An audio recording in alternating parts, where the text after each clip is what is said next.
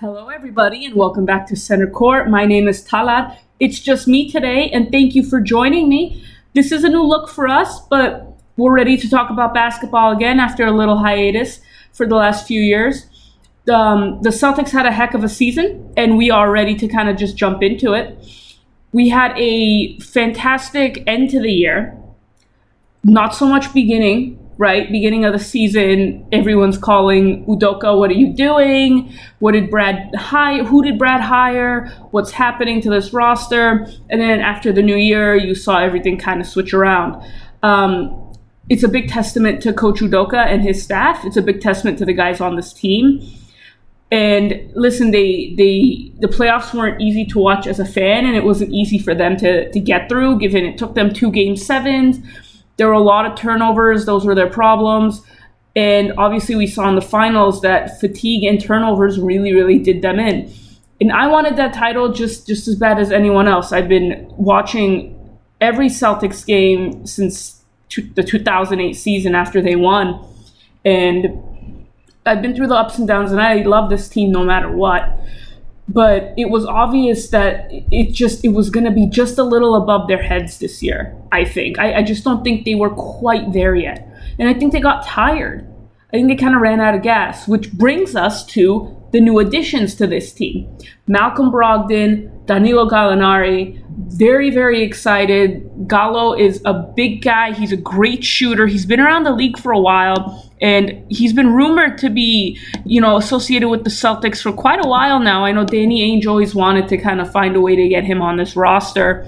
And obviously Malcolm Brogdon, if he can stay healthy, he is a 6'5" point guard. He is so great for you. You can just plug him in with Marcus and Jalen, and you're going to have such a great defensive unit there. He can really facilitate an offense. He can defensively hold it down. He's 29 years old, so he fits that timeline. He slides right in there with Derek White, too. The big thing for him is be healthy. If he can stay healthy, he's going to add such a massive boost to this team. And not a lot of people really remember watching him play. He was in Milwaukee for a while. He was in Indiana for the last few years. He had some injury issues, and now he's here. So, and Indy wasn't doing the best, so we weren't really able to see him play all that much, along with being hurt so much. So if Malcolm Brogdon can stay healthy, this is a fantastic addition to this team, and it didn't really cost anything other than guys at the end of the bench. And as far as Danilo Gallinari goes, he's 33 years old, which is not the youngest, but it's not that old either. And he's 6'10". He's a 6'10" shooter. He can really open up things for you when he gets going. And him coming off the bench with Brogdon, if those guys stay healthy, and you have Grant Williams, and you have, Peyton Pritchard, and just everybody that you had coming off the bench last year, Udoka's going to plug and play. He's going to switch out a bunch of people. He's going to switch in people. You have your Derek Whites. Marcus Smart can come off the bench, or he can continue to lead that offense, which I hope he stays as the starting point guard. I thought he did a fantastic job. And obviously you have Robert Williams III there in the middle. I think that the Celtics have put together a fantastic team, and I'm very, very excited to watch what they're going to do this season. I think that with a healthy Milwaukee, it's going to be a little tougher, but I don't really see another team in the East, and I don't really like being the type of person to be a little to be overly confident in their team, because it's sports and anything can happen at any time. But if everybody stays healthy, the only team I can see really that would give us a challenge is Milwaukee with a healthy Chris Middleton. But I think that the Celtics have grown a lot over the course of this season. I think that they've learned just so much, and I think they have the right coach and the right GM to get them where they want to be and where they need to be. And I think that the Celtics, if they win next year, they will kick off, hopefully, at least a mini dynasty, right? 2 titles, 3 titles. That would be awesome. And your guys are young enough where you can do that. And it's just a question of when Al Horford gets up there in age, how do you replace him? And that's something that they can see how Grant Williams develops, because he's in my head since the day he got drafted. I dubbed him Baby Al. I saw his play at Tennessee, and I was like, this kid reminds me so much of Horford's game. And he had a great season. I mean, he had his ups and downs just like the rest of the team, but especially in Game 7 versus Milwaukee, he stepped up and he really hit threes, and he was really dependable for these guys. So it's going to be very, very fun and very interesting to see what the Celtics do this season. I know everybody is anxious for basketball to come back. But there's a lot that, there's a lot of movement that hasn't happened quite yet. There's still like teams waiting for stuff. I know that Colin Sexton in Cleveland still hasn't gotten, he hasn't signed. He hasn't gotten that many offers. The Cavaliers just gave him $30 or $40 million offer as I sit here today. It seems like a lowball offer, but he also tore his ACL or his meniscus. So I don't know. I haven't watched him a whole season. I know he was starting to become important to that team, and I think he is a restricted free agent, so it becomes a little harder for teams to approach that. But moving on from Boston, because I think they've just plugged all the gaps in their roster that they've needed to. Sam Hauser is another guy. He's a forward that can come in, and he's just like a lethal shooter, right? But he needs to be able to get minutes. So hopefully Udoka finds some minutes next year, and hopefully he finds himself minutes, right? Because you need to defensively perform. So I'm very excited to see more of Hauser. I want to go around the NBA now a bit. A team I want to look at is I don't really see a lot in the news, doesn't get that much love. I want to talk about Charlotte. The Hornets are an interesting team to me because they are kind of mediocre, right, all the time. And they have this superstar point guard, right? LaMelo Ball is a stud. And I've seen analysts be like, oh, well, he has purple and gold written all over him. But, like, stop. I understand that, like, everyone wants to push these guys to big markets, and he grew up in LA and a Laker fan and stuff. But LaMelo being able to, hopefully the Hornets can build a great team around him. And he can get to the playoffs. And it would be cool if, honestly, Charlotte or another small market team was able to get a guy like him, and he was able to elevate them. But it comes down to team building, right? So LaMelo Ball, I mean, Gordon Hayward, ever since he left Utah, it's just been so up and down with him. And I think they're kind of looking to shop him around, see if they can get something for him. Kelly Oubre Jr., I mean, he's good. He's fine. He can get you some buckets. They need a real center. And I don't know what their issue kind of is of never addressing this, of just rolling with Mason Plumlee as their starting center. But they should draft like a good big guy, that can pick and roll really well with LaMelo. And I'm not saying Plumlee can't do that, but I think he's just too small. Like, I think you just need a little bigger big guy down there and younger. I mean, Plumlee, as I look at this right now, he's 32 years old going into next season. I think you need to start thinking about your other options. I mean, obviously, there's a whole issue going on over there with Mikal Bridges and that terrible issue with assault. But I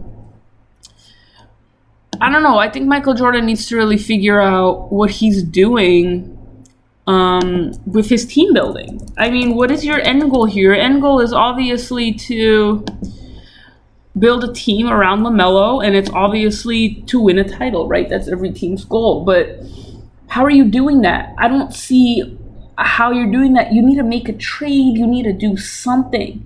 The Detroit Pistons have done a really cool job of building with Cade Cunningham, and now they've got Ivy that they drafted out of Purdue. Go Boilermakers. They're a very tough team. They gave the Celtics some problems at the end of last season. But that'll be like a fun team to watch, and they seem to have some type of path forward and some type of vision. Whereas I just don't know what's happening in Charlotte. they kind of got a lot of puzzle pieces that don't really fit together. And I think it's going to be very interesting going forward to see what their plan is, because you need to keep LaMelo happy. You have him for a while, but, you failed to make the playoffs 2 years in a row. You just made a coaching change, and that's great. But what type of personnel are you going to be able to give this coach? You need to go out and get guys. And who can you go out and get? It's just really going to be a matter of them being, I think they have to be aggressive. I think they need to bring someone in, like some type of star. Doesn't have to be a superstar, just like an all-star that you can pair with LaMelo. Maybe go, well, I don't want to say Donovan Mitchell, because Donovan Mitchell has the ball in his hands a lot. But maybe go poke around the league as the season goes and see if you can see what the temperatures are and on teams, and see if you can grab someone to pair with your all-star guard. I think that it's important that they keep him happy, and it's important that they compete. And I think making the playoffs this coming year is going to be important for Charlotte, not only for, obviously keeping LaMelo happy, but for team culture, for building, for organization building. Like, you want to be able to make those steps. You want to be able only at Vanguard, you're more than just an investor. Say, listen, we took this step this year, and now we can do second round next year, or we can go to the Eastern Conference Finals. Why not? But you have to make sure you're drafting well. You have to make sure you're picking up the right guys. I just think Charlotte's a very interesting case. We should keep our eyes on. Another interesting case, obviously, is the Knicks. Gave Jalen Brunson a $104 million contract. The Knicks are going to nick, right? That's just what they do in New York. I mean, I find it interesting. You pair him with RJ Barrett, and you have Mitchell Robinson, I believe, is your center. And he just signed a second contract, which is huge. Because that doesn't really happen with the Knicks. I don't think it's happened since like the 90s. So it looks like they're looking to build like a little young core there. And I'm really, really curious what it's going to look like for New York this year. I feel like New York, last season, the opening night, they had a really great electric game against the Celtics. And then obviously Kemba's knee gave out, and Fournier isn't what people thought he was. And, the Celtics fans could have told you that. I don't know. I don't know what's going to happen. It's such a interesting league. The Knicks could end up being competitive. Who knows? Like, it's just there's such a reason that we play these games, and that reason is that people surprise you, and that team surprise you, and that Thibodeau is still there, and you have a point guard that you paid a lot of money for now, who is going to come in and hopefully play like he did in the playoffs, and someone who can play off RJ Barrett really well, who can play off Mitchell Robinson really well, and can get you those wins that you're looking for, and maybe sneak into at least the play-in, right? If the Knicks can make the play-in, I think they're happy with that step because it shows that they're moving forward, right? So who knows? Maybe we see Charlotte and the Knicks in the play-in next year. That's really going to depend on what moves the Hornets make. I haven't really seen many, if any, actually. But given their circumstances, it doesn't surprise me. There are other things that they have to deal with there. Moving on, I do want to talk about the Lakers. And I know everybody talks about the Lakers, and it's like nonstop on TV, and it's just all anybody can ever talk about, right? It's like, why don't you talk about the Pacers? Why don't you ever talk about the Pistons or the Bulls or literally anyone else, or Oklahoma City or like these other markets or Utah? Like, I'm talking about the Lakers because you just got to talk about the Lakers as far as just right now, the position that they're in. You have Russell Westbrook on this $47 million deal throughout this year, and I think they're going to try to make it work. I think Kyrie saying he only wants to go to the Lakers, play with LeBron. Listen, I understand. LeBron was the only one who could, like, for lack of a better term, like reel him in, right, when they were in Cleveland. But I think that was before Kyrie really started to kind of find his own self more, so to speak, figure himself out, if you will. I don't think Laker fans know exactly the issue when you get Kyrie. I know there are a lot of them on Twitter being like, oh, well, we're just going to wait for Kyrie and we can just swap Westbrook and blah, blah, blah. The Nets, why would the Nets want Russell Westbrook? They're both leaving after this season. It doesn't really matter. Unless you attach the 27 and 29 draft picks. If I'm the Nets, I don't understand why I would do that. And the Lakers would want Joe Harris. Why, if I'm Brooklyn, would I give you Joe Harris? Why am I going to help you in that regard? Westbrook's leaving after this season. He's leaving the Lakers. If Brooklyn wants him next season, they can just go out and get him for cheaper than trading for him. I think if they're going to trade Kyrie, they want to trade him for pieces that would be here under contract for more long term, at least 2 years, let's say, or for more draft capital. Having Kyrie on your team is very frustrating, and it can be very exciting at times because he's a magician with the basketball, but it can also be super annoying because he'll find a reason to sit out, or he's going to get injured, and he's approaching 30.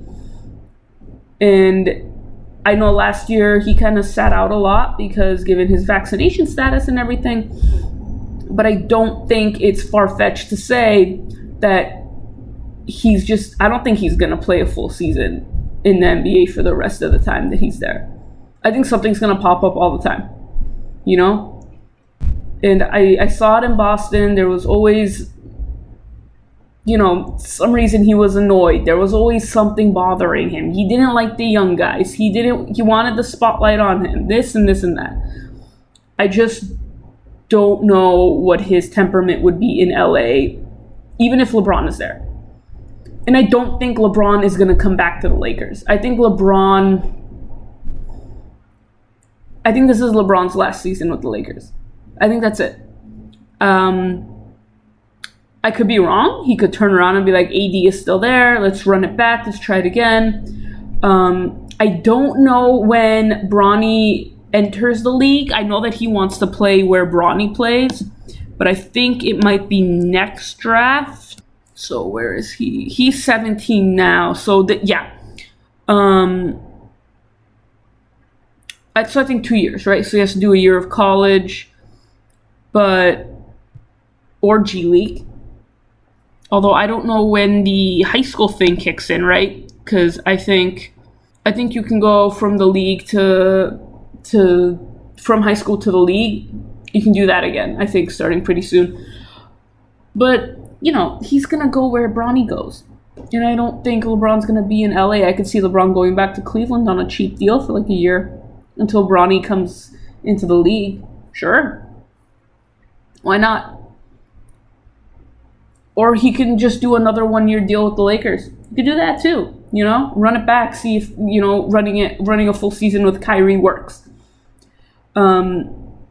But I don't think the roster additions the Lakers have made are going to necessarily do much for them this season. I could be wrong. I just, I look around and I see Lonnie Walker, and that's great. And Lonnie Walker's a good piece. And Juan Toscano Anderson, which is awesome because anyone in the Warriors system is always nice to, pick up. But I don't know how any other young pieces really fit here. I don't know if there's a rhyme or reason. I feel like the Lakers are just running out and being like, all right, we were too old last year, now let's get really young. But how does this all fit together? I think the Lakers can make the play-in next season. I don't know if they're going to be able to get very far in the playoffs. I just think you have too many good teams there. And Minnesota's one, which is going to be fascinating. I'm very curious to see how Gobert and Anthony Towns work together. It's that Twin Tower thing that they did in Houston with Sampson and Olajuwon way back when, and it worked and it was great. But in a league where you have guard dominant, how does that work where Gobert isn't exactly like a sharpshooter, although Towns is? So Towns can spread the floor and Gobert can stay close to the basket for a rebound. I guess we're going to see how it pans out. It was fun seeing the Wolves this season. I was rooting for them to beat the Grizzlies. I just thought it would be a fun little underdog story, especially for Minnesota, who's had just the worst luck in basketball. I don't think that they were being that ridiculous by celebrating the way they did when they won the play-in and they made it to the playoffs, because for an organization that's been that tortured for so long, it feels like a breath of fresh air, like a cold drink of water on a hot day, right? To be able to finally make the playoffs after just years and years of just never being able to get there. So yeah, I was happy for them, and I hope that we see more good basketball from Minnesota next year. I'm going to see what happens with this trade and all that stuff that they gave for Gobert, and I hope it pans out, and I hope Gobert is a great piece for them. But the two big man approach is a very interesting one to take going into the 2023 season when it's been such like a guard heavy type of league, right? And so as we move forward, we're going to stick in the West, and I want to talk about Phoenix.